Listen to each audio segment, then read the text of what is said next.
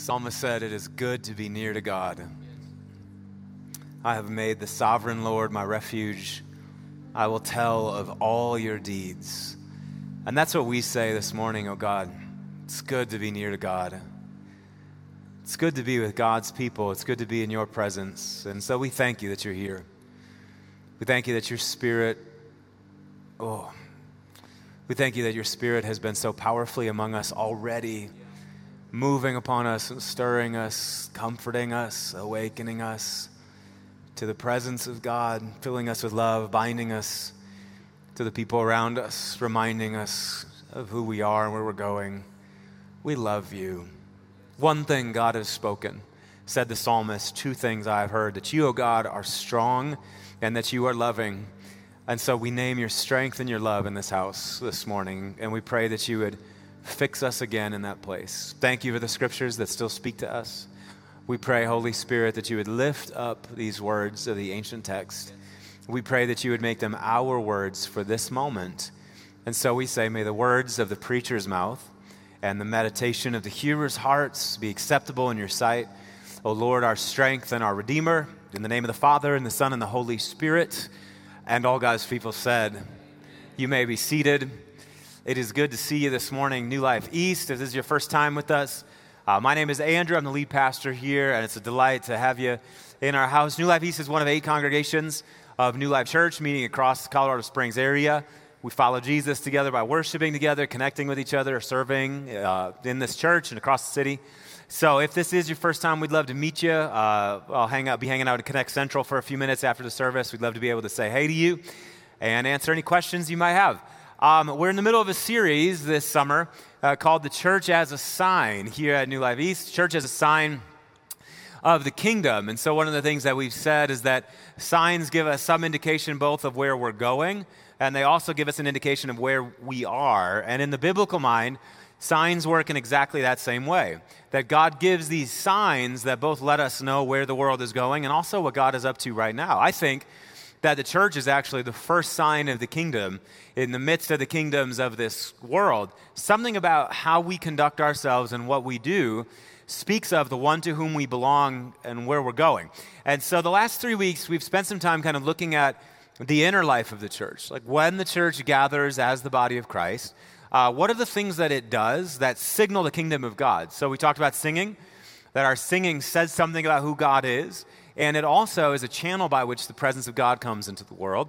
We talked in week 2 about the table of the Lord, this culminating moment in worship where we come and we take the bread and we take the cup and we lift it up before the Lord, and the Lord gives it back to us as a means by which we're united with the living person of Jesus Christ. And that moment is saying something to us about God, saying that relationships are at the heart of reality, and God is the kind of God who's willing to do whatever is necessary to deal with the disruptions wrought by sin in order to restore us to communion with him and one another. So the table is a sign in the midst of our gathered communion. Last week, Pastor Colin talked about our loving service with one another and how that is a sign of the kingdom that is to come. Now, one of the things I think that we sometimes run into in the church is that we love it when we're gathered together. Our being gathered together is full of so much meaning and purpose, and the singing makes us feel good, and we're connected to God, and the table is like this beautiful, contemplative moment. And then, of course, we see all of our friends at church, and it's all wonderful. And then we make the transition into, Monday. And Monday's kind of a tough moment for all of us, And for many of us, our faith becomes kind of this, we're sort of white-knuckling it, until we get back to Sunday, or it just doesn't have all that much meaning, and we don't see how what happens Monday to Friday in our lives is really connected to the mission of God. I want to talk to you this morning about the work of our hands, and how the work of our hands, our labor, is connected to the mission of God, how our work itself is both a sign of the kingdom and the means by which the kingdom comes into this world. Look at what Paul says here in Colossians chapter 3.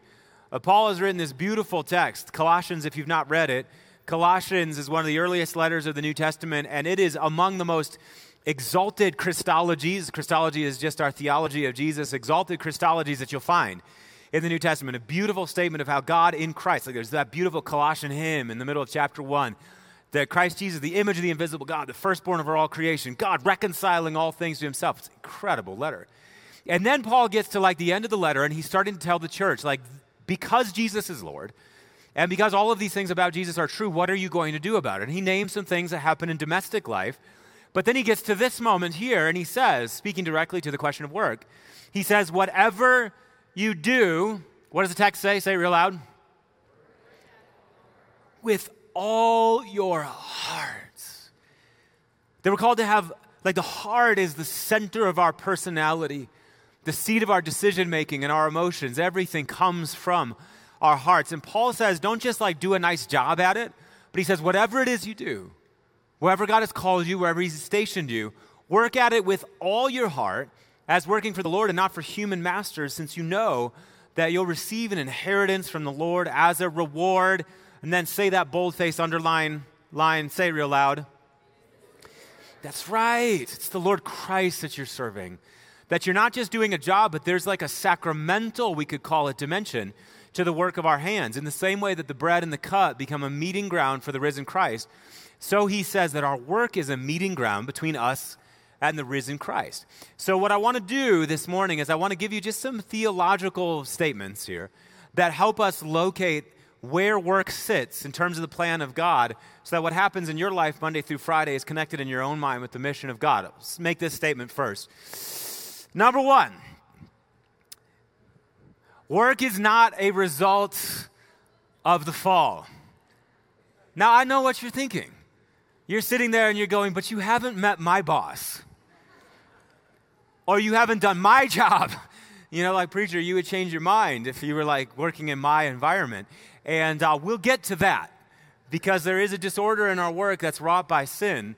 But the first place that you have to start is with an acknowledgement that work is not a result of the fall. We didn't start working because we defected from God. But work is actually built into the human calling and vocation from the very start. Look at Genesis chapter 1.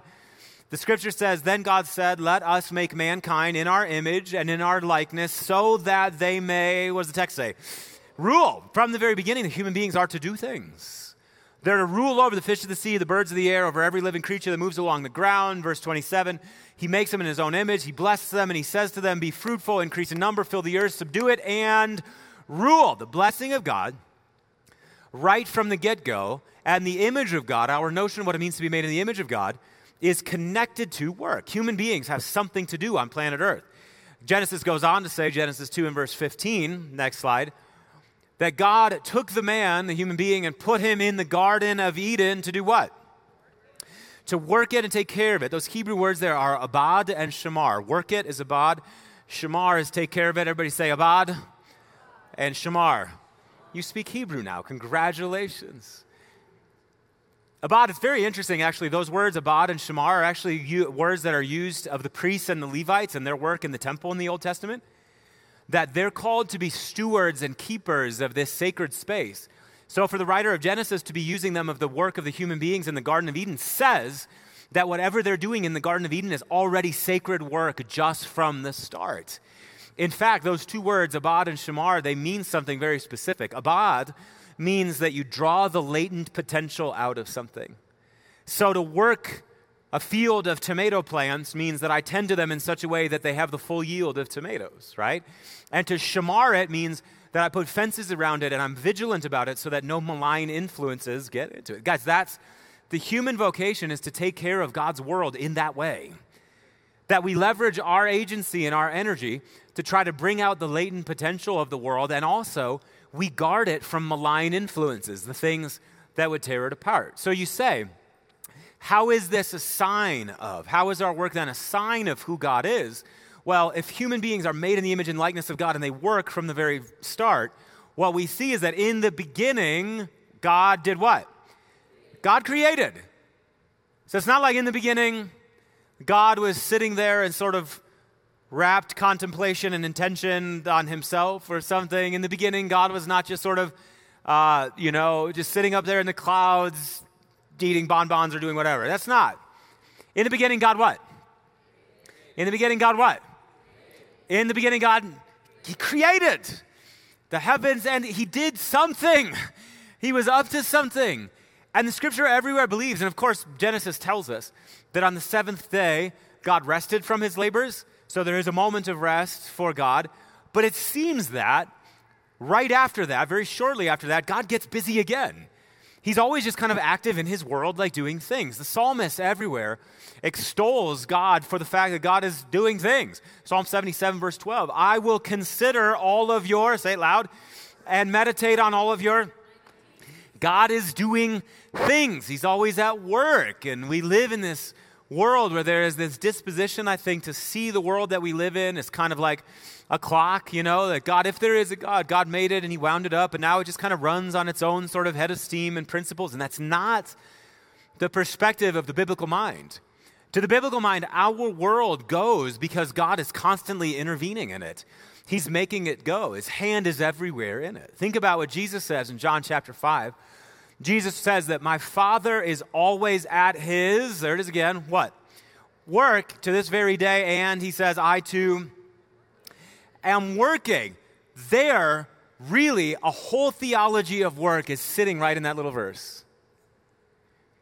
That Jesus looks out at the world and he says that my Father is at work everywhere in it. He's healing the sick and raising the dead and cleansing the lepers and opening the eyes of the blind. He's preserving and ordering and keeping his world. He's feeding everybody and taking care of everything. And he's called me to step into that work with him. So we could say it like this, next slide. We could say that God is the first worker and he calls us to work with him for the preservation and healing of his world, which is really just a long way of saying that work is ministry. Work is ministry. This is hard, I think, for us to understand in the church, and many of us are very slow in understanding it. There is a disposition, I think, that we have in the church to see certain forms of labor as like more exalted forms of labor than others. And so I remember being a kid growing up in church and traveling evangelists, and people would come through, and every so often, a Sunday morning or a Wednesday night or a Thursday night, there would be like an altar call and the preacher would be up there and he would say, tonight, some of you, God is calling you to give up your lives to the service of the ministry, is what they would say. And that meant something very specific. We talked about the ministry, we were talking about using your life to be a preacher or a pastor or a missionary or an evangelist or a worship leader.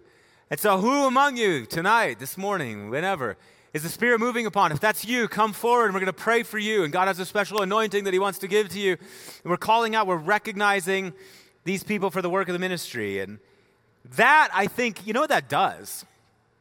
I mean, it's right that we should acknowledge those things. We have moments of that where we install pastors here at New Life and we're sending people out and all of that. But this is not, whatever happens here is not the ministry as opposed to whatever it is that happens out there. And when we use our language in that way, what it does is it gives the impression that there's like 1% or 2% of people in the church that do like the special stuff that God really cares about. And then the 98%, you know what they do? They go work stupid jobs out there somewhere, and hopefully they make enough money to pay the ministers to do the work of the ministry. Guys, that's anti-biblical. It's anti-biblical. But somehow, in different ways, it sneaks into the Judeo-Christian tradition. Think about this. This is a quote I ran into recently. This is from the Jewish Talmud, the Babylonian Talmud. It's about the 3rd, 4th, 5th century, a bunch of rabbinic sayings. And here's a rabbi praying to the Lord, and he says, I thank thee, O Lord my God, that thou hast given me my lot with those who sit in the house of learning. He's talking about studying the Torah, the Old Testament. And not with those who sit at the street corners, for I am early to work, and they are early to work, so he's making comparisons. But I am early to work on the words of the Torah, and they are early to work on the things that are of no moment. I weary myself, and they weary themselves. I weary myself, and I profit thereby, and they weary themselves to no profit. I run and they run, but I run towards the life of the age to come, and they run towards the pit of destruction. A more cynical view of work you could not have. It's like all those doctors out there running towards the pit of destruction, lawyers, pit of destruction, business people, pit of destruction, teachers, pit of destruction, everybody going to the pit of destruction except for this incredibly narrow slice of humanity that has the wild luxury of being able to read the Bible all day and talk about it. Come on, man. But we think that way. Even in Christianity, this is from the 4th century, Eusebius of Caesarea, one of the greatest historians that the church has ever known, said that 2 ways of life were given by the law of Christ to his church. The one is above nature and beyond common human living, wholly and permanently separate from the common customary life of mankind. It devotes itself to the service of God alone. Such then is the perfect form of the Christian life. And the other more humble, more human permits men to join in pure nuptials, talk about marriage, and produce children and to undertake government and to give orders to soldiers fighting for right. It allows them to have minds for farming and for trade and the other more secular interests, as well as for religion, and a kind of secondary grade of piety is attributed to them. Man, I don't want to hang out with that guy. Jerk face, you know? But we tend to think this way, that the sacred vocations are the vocations that power the church and carry the gospel forward, and then everything else is just like, hey man, if you could just make sure to, have integrity at your job and witness once in a while, that'll be fine. So we think, but that's anti-biblical. Watch this. Watch what the psalmist does here. Psalm 104, one of the greatest psalms, I think, in the Psalter. This beautiful hymn of praise and thanksgiving to God, to all that he's done in creation and preservation and the redemption of all things. And in the middle of it, the psalmist says this. Watch this. He says that he makes grass to grow for the cattle and plants for people to cultivate, bringing forth food from the earth. The psalmist here is praising God for bringing forth food from the earth. Now watch this. The three kinds of foods that the psalmist mentioned. He mentions number one, bold underline, say it real loud. Now, listen, the Bible talks about wine so you can talk about wine. It's okay. He brings forth food from the earth, and the first type of the food it's the wine. And what does it do? Now, I know that's a real stumbling block for some of you, but that's sacred, inspired scripture, okay? And I'm just going to let you do with that what you will. Wine, he says, that gladdens human hearts, number one. Then what's the second thing? Oil to make their faces shine. And what else? Bread that sustains your head. So the psalmist goes, God, thank you for you give us wine that makes our hearts happy. And you give us oil that makes our faces shine, right? Like the modern analog would be lotion, I suppose, or whatever it is. Make your countenance look glad. And bread that sustains our hearts. Amen and amen to all of those things. But here's the thing. I've never just gone walking out in nature and seen bottles of wine hanging on trees or vials of oil sitting around in creation, nor do you ever wander out into the fields and all of a sudden, look at that, focaccia bread on the ground. It's just, how do we get wine, oil, and bread? The human beings. We do these things. We leverage our agency. We leverage our ability. And all of a sudden, there's wine where there was not wine. And there's oil where there was only olives before. Now we have bread where we just had grain before. The psalmist says that it comes from the hand of God, but it comes through the hands of other people. Guys, this is how God rules his world, that he does it in concert with human beings. And so we might have moments, for instance, in prayer, where we say to the Lord, we lift up our children to the Lord. We say, Lord, take care of our kids, instruct our kids, help our kids, guide our kids, guard our kids. We make that prayer to the Lord. And do you know how the Lord answers that prayer? He raises up teachers and school administrators, people that are gifted to work with kids. We got our first service, one of our congregants at the first service, Amanda Ralston. She's the dean of students here at Grand Peak Academy.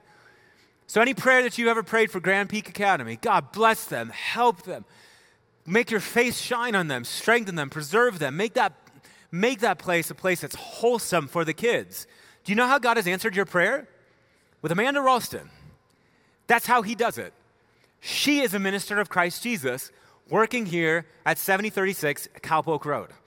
We make these prayers. We say, God, we're living in a time where mental illness and stress and anxiety are at like epidemic levels. Please, those that are troubled in mind and troubled in spirit, would you come to their aid? Would you help them? And do you know how God answers that prayer? He raises up a Rick Manabet. Rick and Jen Manabet come to this congregation. Rick Manabet, licensed clinical therapist, does incredible work. Couldn't be at church this morning because he's in a training to get better at what he does. So we make that prayer to God, and what does he do? He raises up human beings. So we make this prayer, God, those that are sick in body, those that are dealing with illnesses and diseases, that just can't be cured by ibuprofen and sleep. God, would you help them? And do you know what he does? He raises up doctors and nurses and healthcare administrators. Gail Datsun sitting over here, many, many years, a nurse and an administrator at the highest levels of hospital administrators. Guys, when God wants to get things done in his world, who does he send? Us. And the way that he sends us is not just by going out into the world and preaching the gospel, and I want to see if I can get you to a moment of decision so that you'll come to New Life East on Sunday. That's great. Please do that. And the answering of the emails is part of the work of the kingdom of God. And you leading your teams at your job, that's part of the work of God. And you working through the long process of having a budget that best reflects the values of your organization and will do the most amount of good for your constituents, your people that you help. That's the ministry of the Spirit, as much as the ministry that happens in this house on Sunday morning. Are you grasping this? Are you with me? I need you to know this. So that when we understand the mission of God, we're not just relegating it to the paid religious professionals, but we're putting it in the hands of the people of God. That all the places where they live and move and have their being, that's part of how God is reclaiming all of the things that have been disordered by sin. And by the way, sin has disordered a lot of things in our world, which goes to the point about you don't know my job and you don't know my boss. You know? Like the reason that the world is in the shambles that it's in is because of the fall. Think about Genesis chapter 3 and what Genesis chapter 3 is. It's a warping of the relationship between human beings. The Lord says to the woman, enmity is going to exist between you and the man. There's going to be like a power struggle happening between the two of you. Think about how much of the work of our world is marred by the fact that there's a misuse of power happening inside of it. Power struggles, right? The other thing that the Lord says to them is that the ground now that you labor over, it's not going to be a joy to labor over it. It'll produce thorns and thistles in addition to fruit. Creation won't quite work for you. What we have with the fall is not the advent of work. What we have with the fall is the advent of bad work.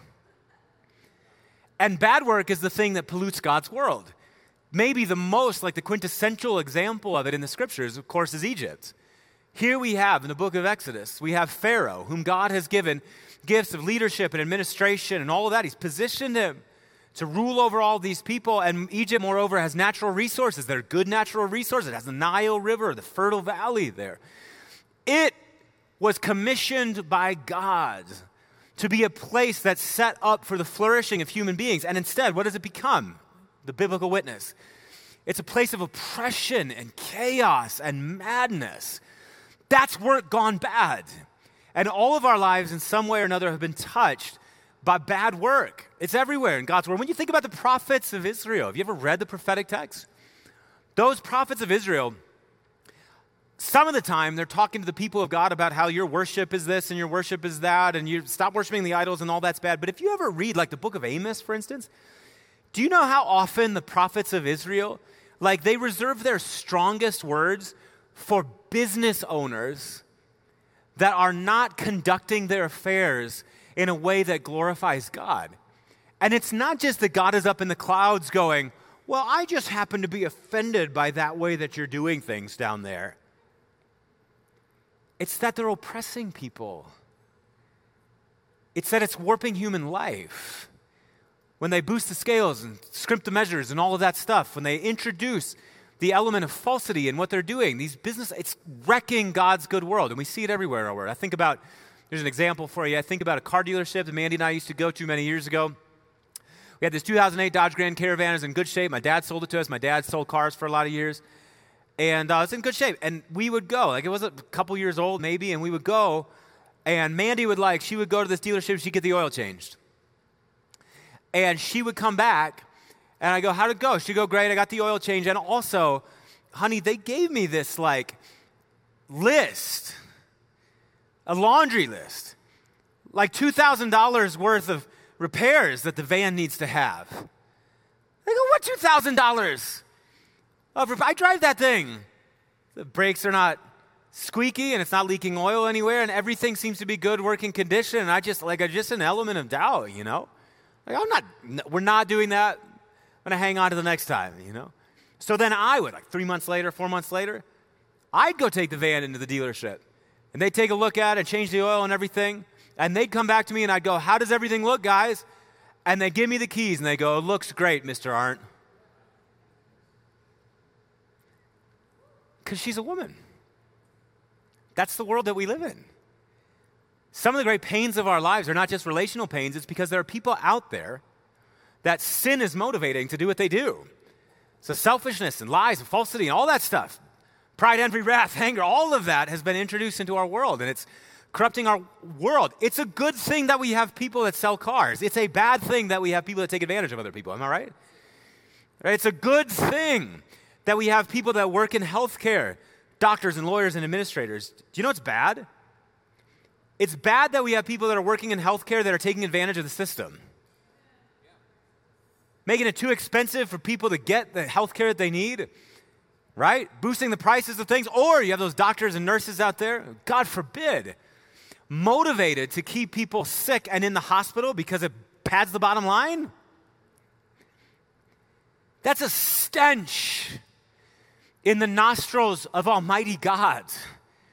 And it's a good thing that we have government. Can I get an amen from somebody? It's one of the gifts, truly. It's one of the gifts of God given to humanity. People that are gifted to help regulate a wise and orderly society.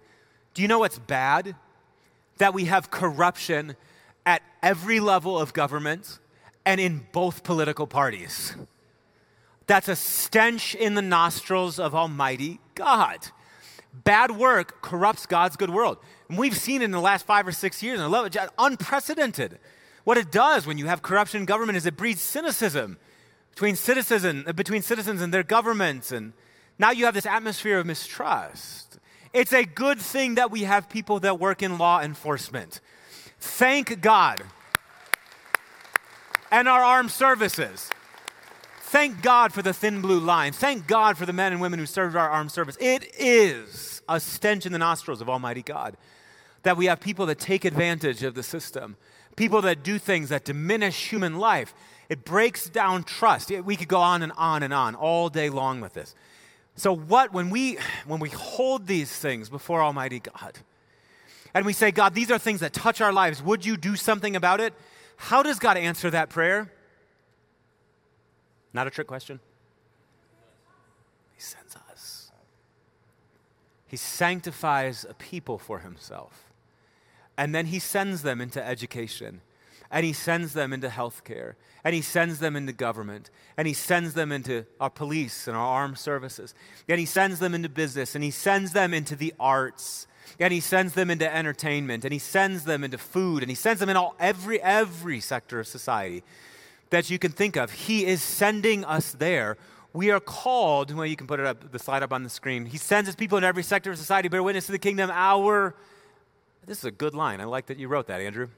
Our work is a sign to the world that what?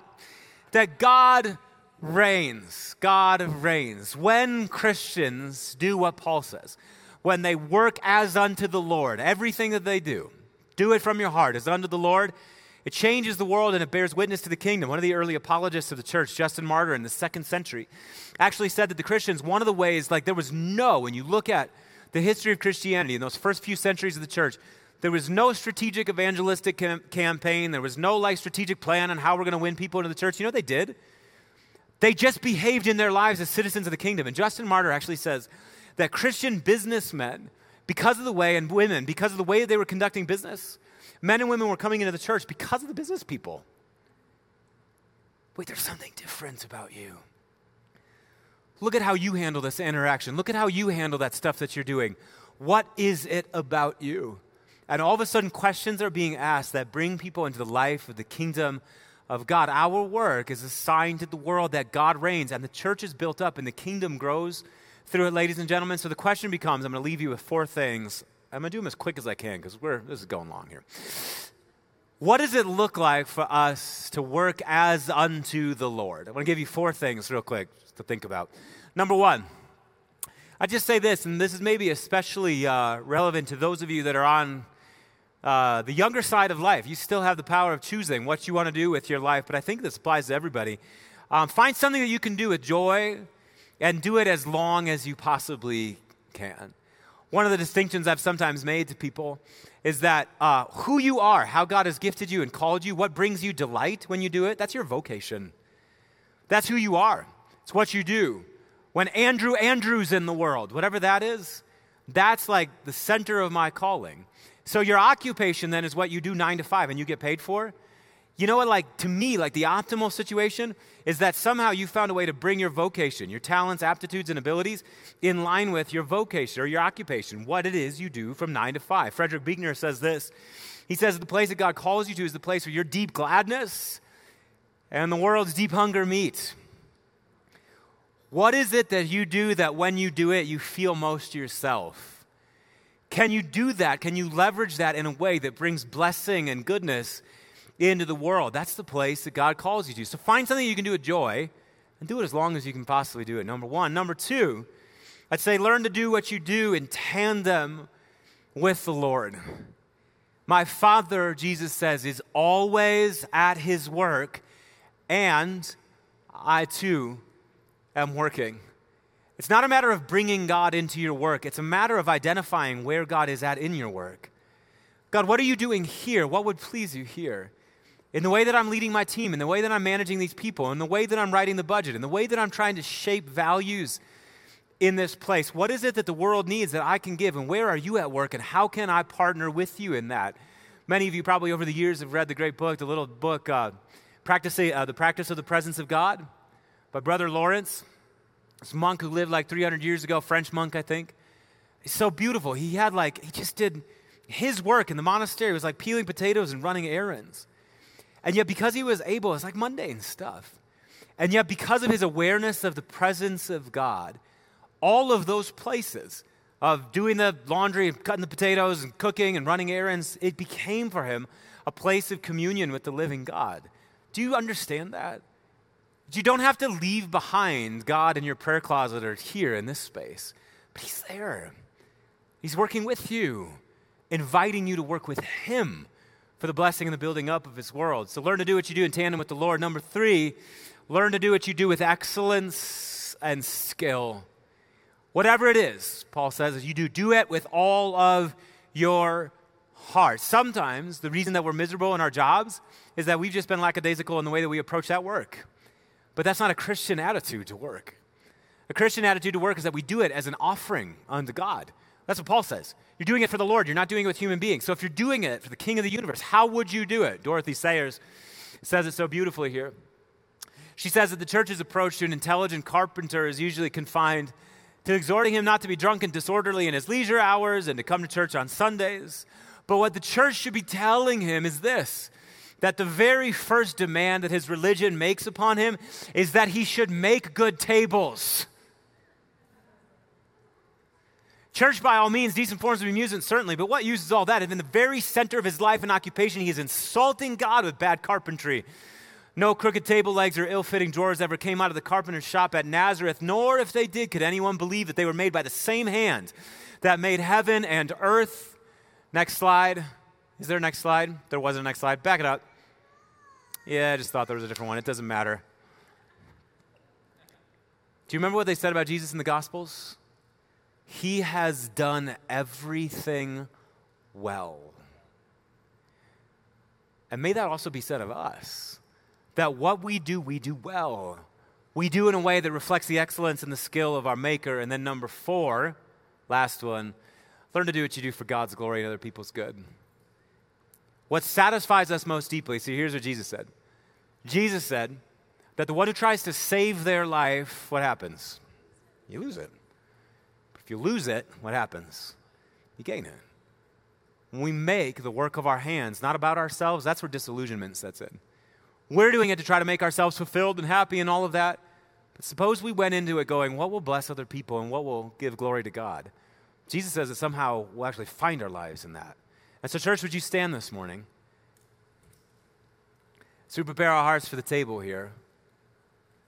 I want you now, just in your own kind of symbolic way, you could even do it with your hands like this if you want to. And I want you to gather up all of the work of your hands. Certainly your job, but some of you are too young to have a job, and some of you are retired and you haven't had a job for a long time, and yet you're alive and kicking. All of us are. Which means that we have things that we do that have been entrusted to us by the living God. The management of our lives, the care of the people in our world. Some of us here this morning, we've got artistic gifts and abilities. Music, poetry, writing, painting, we've got those things. All the manner of things in which God has gifted us with ability and called us into the world. I want you just to hold all those things up before the Lord right now. And so we say, come, oh God.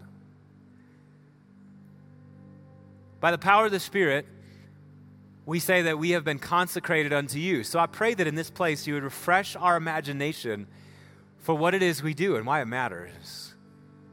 Lord, I'm praying for every occupation that's represented in this house. For all the teachers in this place, I'm praying, may your Spirit fall. As we come up on a new school year, I pray that there would be fresh imagination and fresh energy for the work. For everybody in this place this morning that works in healthcare, doctors and nurses and administrators, Lord Jesus, fall upon them. Everybody that works in the law or law enforcement, Lord Jesus, we pray that you'd come. All the occupations of our hands, business owners and craftspeople and tradespeople, Lord Jesus, would you come? And Paul says to offer our lives as living sacrifices, holy and pleasing to you. So this morning we consecrate these things to you. We ask that you would baptize us anew in the very love of God, which reshapes the way that we approach our work. Make us ready again to do your will. In the name of the Father, and the Son, and the Holy Spirit. And all God's people said, let's sing this song of worship in response, and then Pastor Colin's going to lead us to the table.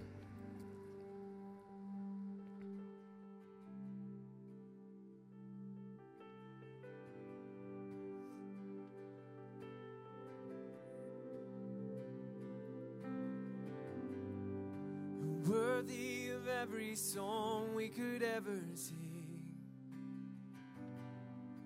worthy of all the praise we could ever bring, worthy of every breath we could ever breathe. We live for you, we live for you. Jesus, a name above every other name. Jesus, the only one who could ever save. Worthy of every breath we could ever breathe. We live for you. We live for you. Singing, holy, there is no one like you. There is none beside you. Open up my eyes in wonder. Show me who you are and fill me with your heart and lead me in your love to those around.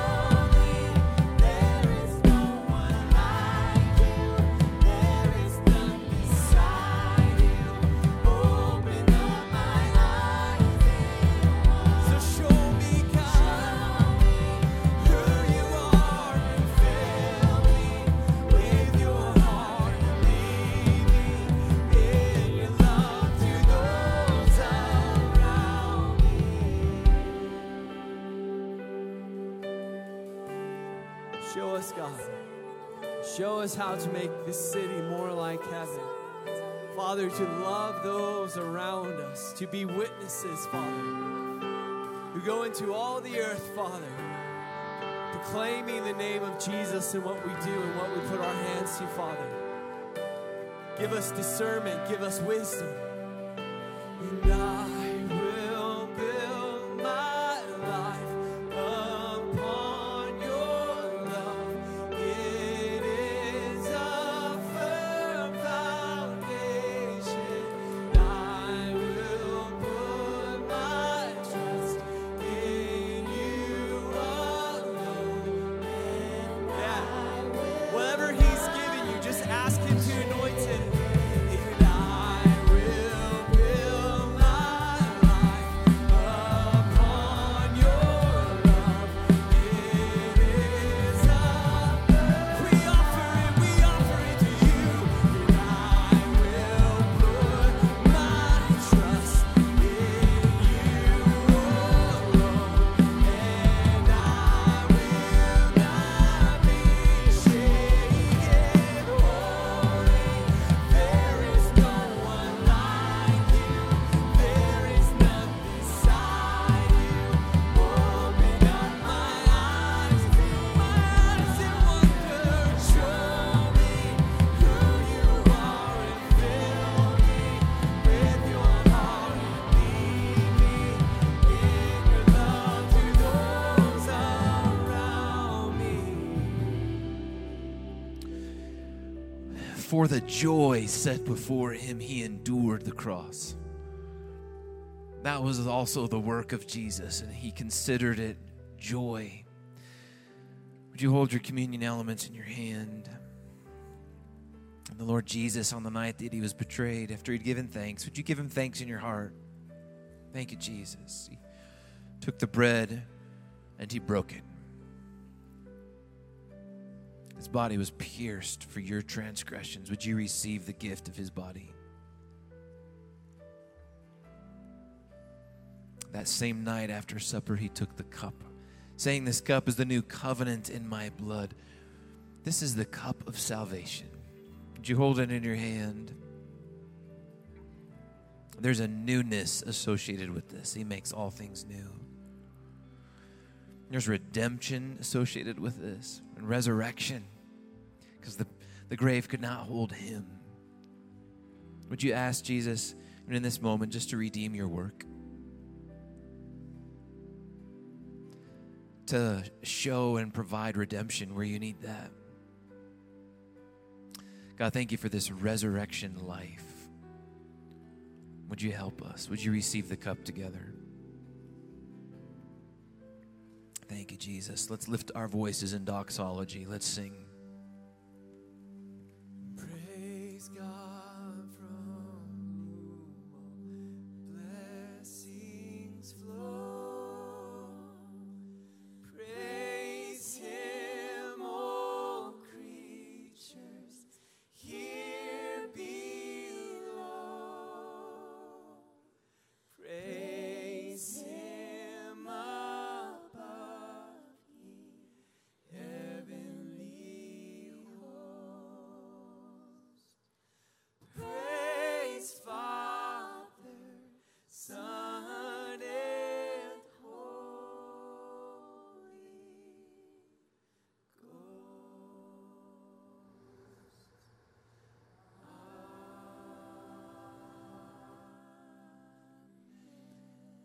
New Life Feast, lift your hands like this. You are God's sent ones, his called ones.